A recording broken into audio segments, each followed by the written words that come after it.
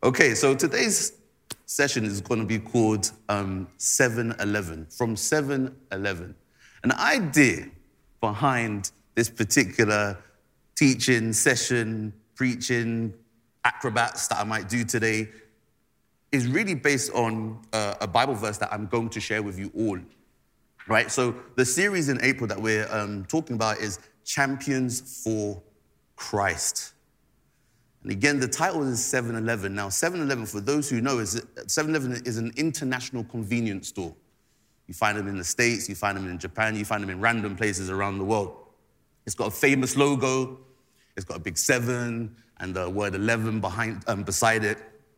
When you go inside the store, no matter where you go in the world, it's clean, it's tidy. You know everything's kind of set. Irrespective of the location, you kind of would know where to go. And the reason why the store is called 7-Eleven is because it opens from 7 a.m. to 11 p.m. There you go. Okay, we got you talking today. Okay, good.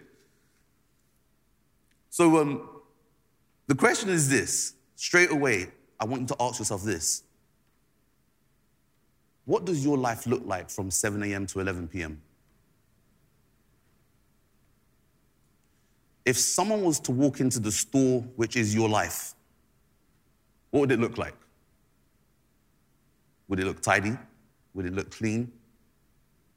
What would be your reference point to what life looks like?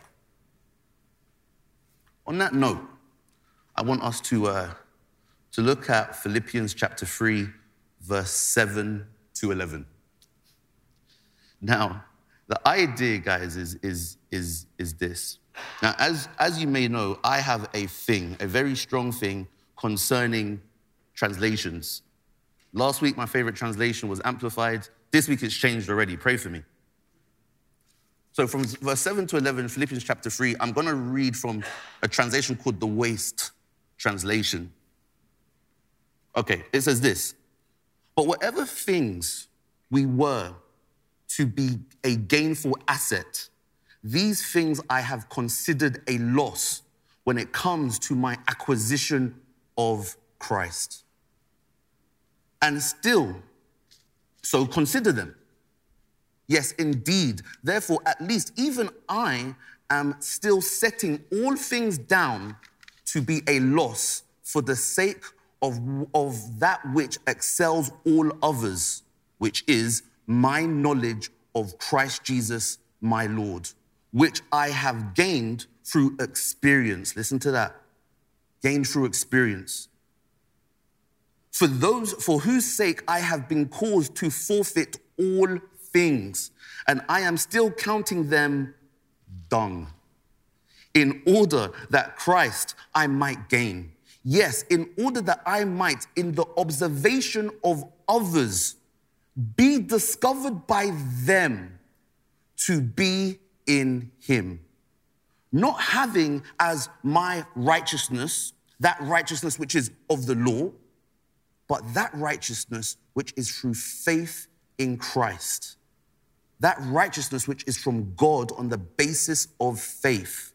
Yes, for his sake I have been caused to forfeit all things, and I count them but dung, in order that I might come to know him in an experiential way, and to come to know experientially the power of his resurrection, and a joint participation in his sufferings, being brought to the place where my life will radiate a likeness to his death, if by any means I might arrive at that goal, namely the resurrection from among those who are dead.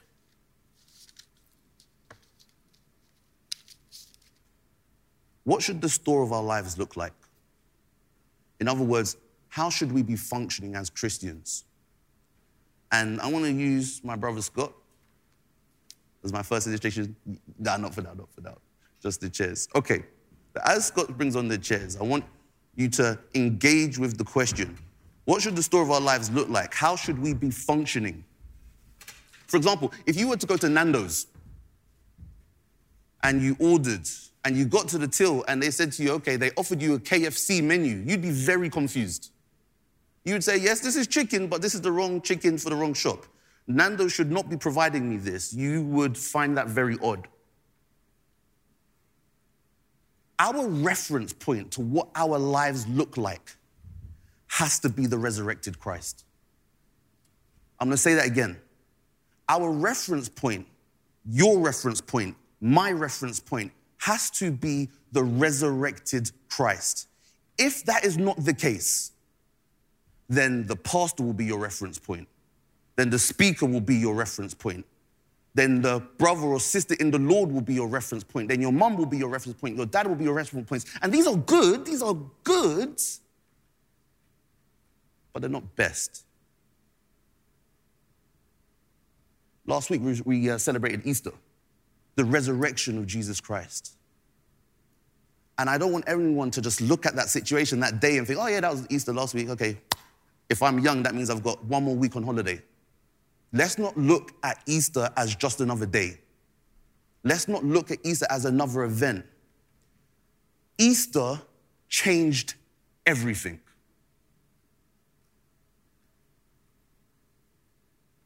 I'm going to use an illustration. I want you to capture this. It's the hardest thing to explain the Trinity sometimes.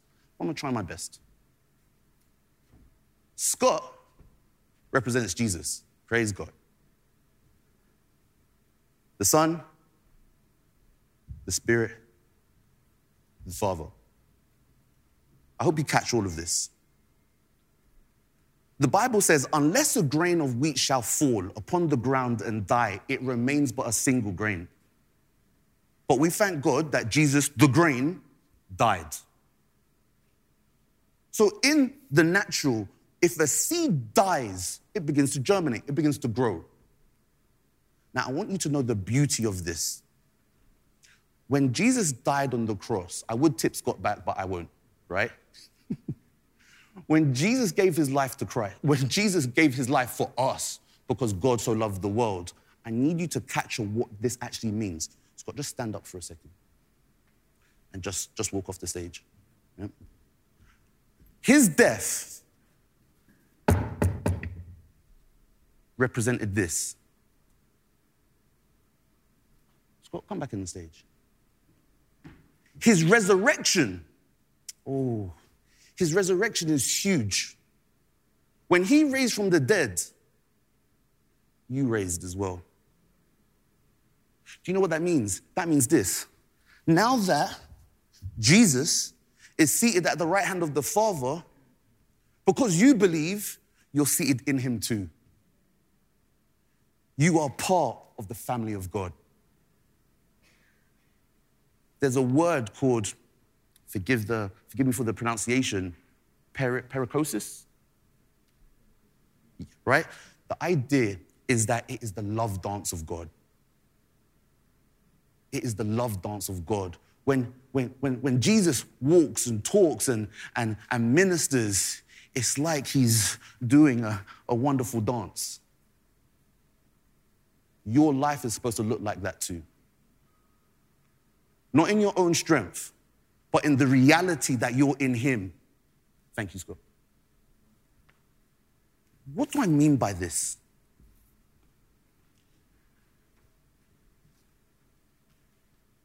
Frequency. We have been called to continuously hear the frequency of God. And when you are hearing the frequency of God, that is the moment you realize who you are. And irrespective of where I go, in the reality of who I am, Christ is seen. The store of your life is supposed to look like the resurrected Christ. So here's the question. Here's the wonderful question. How? This is all well and good. I understand he raised from the dead, but that was him. He's over there. How can this happen for me?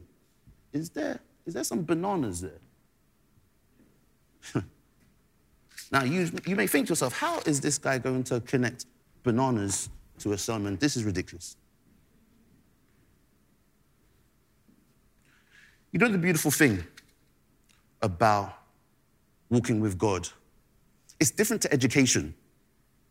In education, you have to attain information, bring it into your head, be it examinations or coursework. You have to take the information that you've learned, augment it in a particular way based on the question that is asked in order to give an answer that the examiner wants to show you to prove what you've understood. So you get a degree, you get a GCSE, you get an A-level based on taking information that wasn't getting information that is external to you, bringing it into you and showing that you understand. That is not the same with Christ. You are not called to get information to be something that you are not.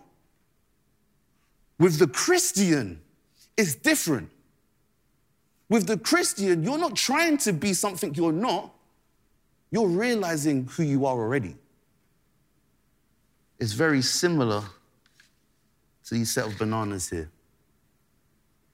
Now, on these bananas, it says loved, forgiven, blessed, child of God. The significance of ensuring that the life store, the 7-Eleven store of your life, looks like Christ. The significance is keep your eyes on Jesus. Specifically, the resurrected Christ.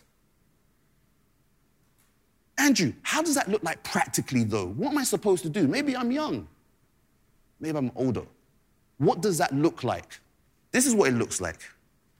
It looks like you taking your time, coming to the Word of God, even though you don't feel loved,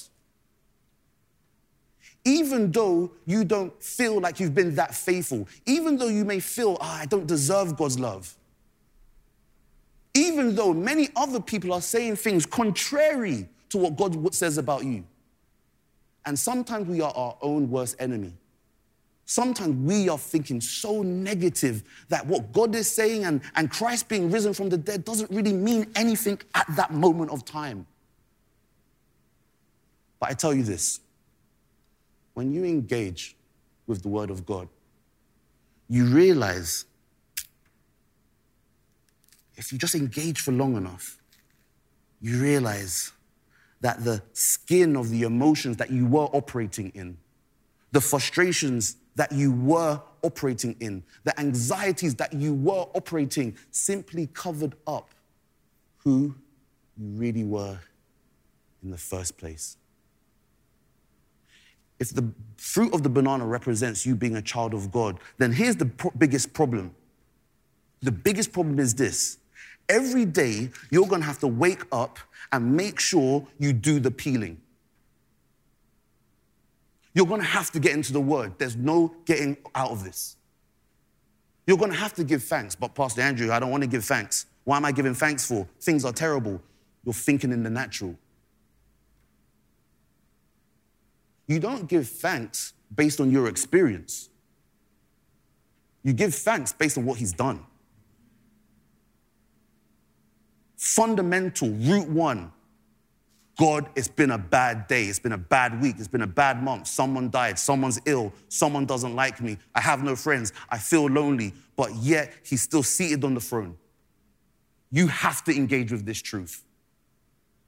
You have to be thankful. And there's a beautiful word that I love to use. Even though all those things may be my experience, nevertheless, your word says I'm loved. Your word says that Christ is risen from the dead. And if He's risen from the dead, we need to put this together, guys. If He has been risen from the dead, then the question is, what's the significance of this? The significance of this of it is this. He's risen from the dead. He's ascended. He's seated at the right hand of the Father.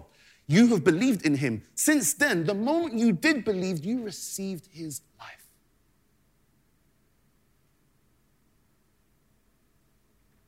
Now, the biggest problem is this. The past. Bless you, bro. The past is your biggest problem. Because with the past, say, for instance, you're used to having some type of disability. The disability doesn't have to be physical. Maybe it's relational.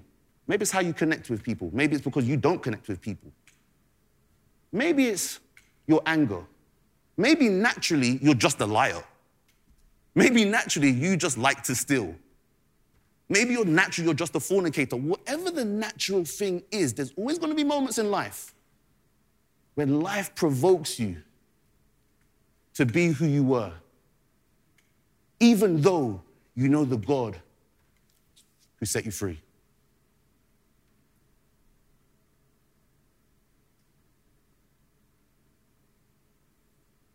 We have no more excuses to be upset, to be frustrated, to be bound with who we think we are outside of who God says we are. Everyone has been called to remind themselves the significance of the resurrected Christ. Because he's resurrected, it means so much. It means you're forgiven. But you know what people don't often talk about with forgiveness? Yeah, you're forgiven, but it doesn't mean you're forgiven now. Continue doing whatever you want. I'll keep on forgiving you. Just be who you are. That's the problem. The fact that he's risen, the who you think you are has changed. And now, whatever your name is, whatever your situation is, now you are new in him. And if you're new in him, you have new abilities. You have no more limits. The Bible talks about, I could do all things through Christ who strengthens me. When was the last testimony that any of you had to prove that to be true?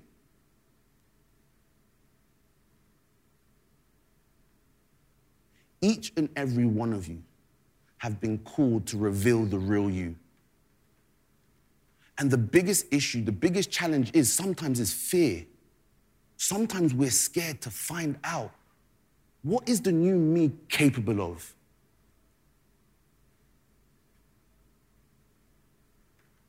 What is the new me able to do? Can the new me love the unlovable? Yes. Can the new me forgive the unforgivable? Yes. Can the new me speak on a stage in front of X amount of people, even though naturally I wouldn't want to do that? Yes. Can the new me speak to an unbeliever in the middle of the road, not know anything, and speak words of life into his life? Yes. Do I have to be a particular age? No. Do I have to be a particular sex? No. Do I have to be a particular height? No. All you have to do is realize that Christ is in you. That's it. I sat there and I thought to myself, my goodness. I'm reading Philippians chapter 3, verse 7. I'm thinking to myself, God, how is it possible? Is it true that this is possible? Now, I'm not saying that we're perfect. We're not perfect, but we are on a road of being perfected. And in that pursuit of walking that road of perfection, which is relationship with Christ, there are going to be challenges. There are going to be obstacles, guys. It's going to happen. But don't ever think for a second that an obstacle, a challenge, is a reason why you should give up and give in to the ways of the old. When you're truly functioning in Christ, you will realize that every obstacle, every issue, every challenge is simply an opportunity for Christ to reveal that you are victorious. So there shouldn't be any losses in Christ if you're sharing in that reality of being in Christ. I'll be honest with you. Christ in you is the most important thing. And we can sing it until the cows come home. But I've come to a conclusion that yes, Christ in you is the main thing. But how does Christ in me become revealed? And I realize this. He is revealed when each day I dedicate myself and say, I will not rest. I won't leave this house until I've engaged you to some type of level. Psalms 100 verse 4-5 says this. It says, enter his gates with thanksgiving and his courts with praise. You know what's really interesting about that? Thanksgiving can be done in the natural. Anyone right now can give thanks to God. Anyone. If you know him, you can give thanks. Andrew, but give me an example. He died for your sins. He's raised from the dead. He's in me. Oh, that's great. That's free. You know the beautiful thing about praise? The Bible says that, praise, we thank God based on what he's done, and we praise him based on who he is. Let's go a bit deeper. You ready? It's true. Praising God is based on who he is. It's the names of God. Bless his holy names. But check this out. Praise, really, at a heart level, is the initial response to the Spirit of God. I can say this in my prayer room. I say, Lord, I just want to thank you that you're Jehovah Jireh, and I want to thank you that you're my provider. I want to thank you that you are my shepherd. Technically, that's called praising God. But if I'm not saying it from the place of at least initially responding to the Spirit of God, it's not really praise, it's thanksgiving. So praise really isn't about, it's not really about what you say, it's about where you're saying it from. And the next level from praise is worship. Worship goes beyond just singing on stage. Worship goes beyond just singing at home. What worship actually is a heart that is surrendered, filled with the Spirit. There is nothing else more important. There is such a union, a oneness, a connection that from that reality, whether you're chopping the food, cleaning a baby, doing homework, it's worship. Think about that. Ultimately, we are called to worship God. When you are filled with the Spirit, and that's ultimately where we're going with this. When you are filled with the Spirit of God, God is in control. So the question is this: how to keep him in control? How is this possible? Why do I need to? Why? This is why. Because in Philippians chapter 3, verse 7-11, Paul is saying, listen, I want people to see my store and say, wow, this isn't a normal store. This life that I'm seeing, this isn't a normal human life. Everything he's doing, how he's communicating to me, his heart, everything is righteous. Let me break down the word righteous. Righteousness is having right standing with God. Now, the beautiful thing about right standing with God, it's one level of righteousness, but the second level of righteousness is the ability to do right. So let's put these two things together. You have right standing with God. You are on the same level as God. And with that righteousness, you're supposed to have relationship. Stay with me now. Let's go back into the natural without naming names. I could name family members. I won't. They're watching. There are people who are married. Based on them being a husband and a wife, they are in relationship. However, just because they are in relationship doesn't mean they are in communion. It doesn't mean that they have fellowship. So true, you have right standing with God. You have relationship with God. But here's the question: are you participating in the relationship? Your participation in the relationship is what makes it, the best word I can describe is your participation in a relationship with God is what allows you to receive God's love continuously. It's all well and good saying that you know God, but let's add something here. Don't be happy just to say that you know God on an intellectual level, but be happy to say that I know God and God is being known through me. And if he's not being known through you, don't worry, it's not condemnation. And I'm not preaching from my perfect reality either. But what I am preaching about is the call that we've been invited to operate from. No one's saying, oh my goodness. There's different ways you can go about using the word of God. You can use the word of God and live it based on principles. I've been working with some young people, and these young people said to me, Andrew, I want to be motivated, I want to be disciplined. So as a result, I had to be forced to read these discipline books. And there's so many, check them out on Amazon, there's too much. And after reading a few, the best ones, I realized they're biblical principles. But the writers, the authors weren't Christians.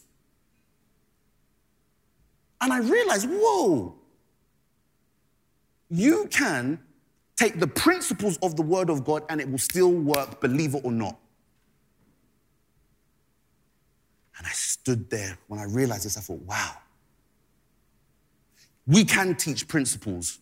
I can give you Philippians 4, verse 6. I can tell you, be anxious for nothing. Try it. I can tell you that the love of money is the root of all evil.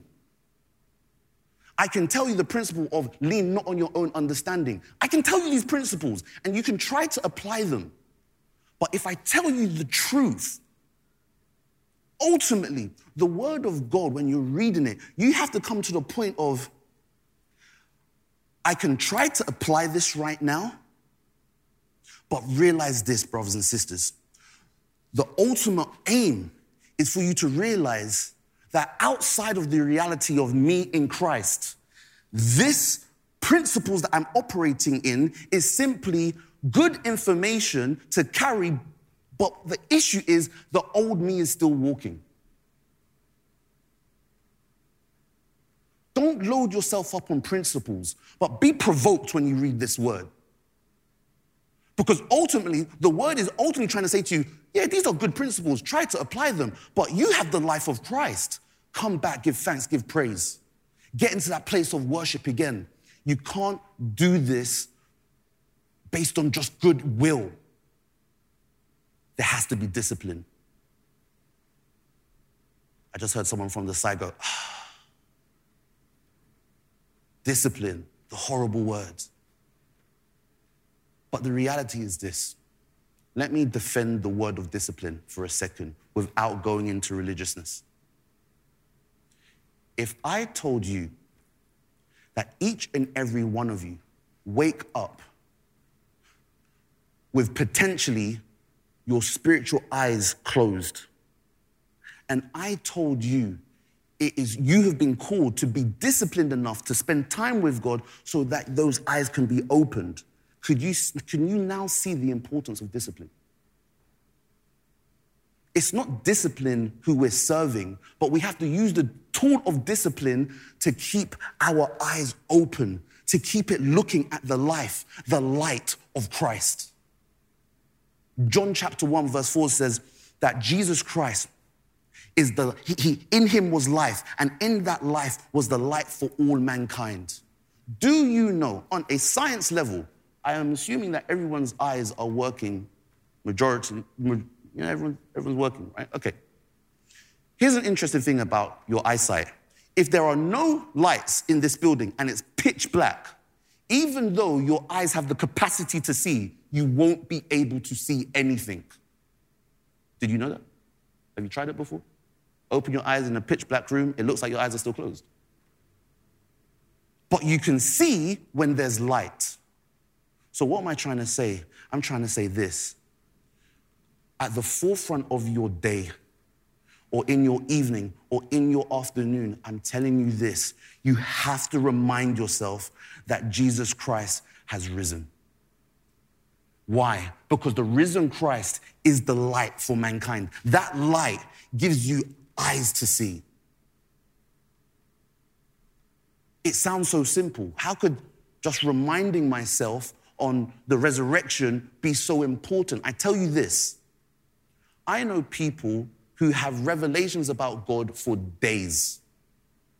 And when you listen to them, it's like, whoa, wow, that's a great revelation. That's amazing. Until one moment the Lord said to me this: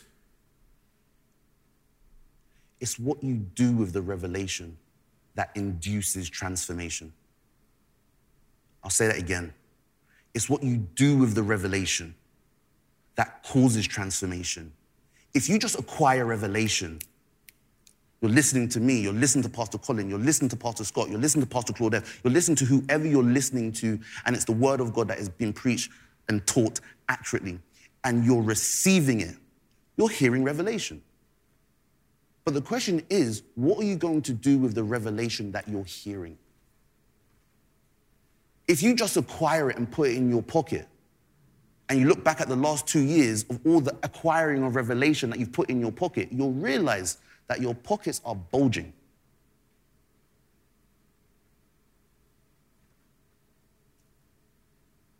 So my brothers, my sisters, how to be a champion for Christ is keep your eyes, Hebrews 12:2, keep your eyes fixed on the author and perfecter of the faith. Jesus himself, the word of God itself, is the light that will open your eyes up. And it doesn't end there. It's not just about seeing the light. It's about walking in the light. Why is this important? It's important, brothers and sisters, because we live in a world of darkness. And when you walk in the light, things change. Let me end with a testimony. On Friday, I've been preparing, I've been praying, I've been doing all kinds of things. And on Fridays, now and again, I go and feed the homeless. I go about it with a group of people who join me, spirit-filled.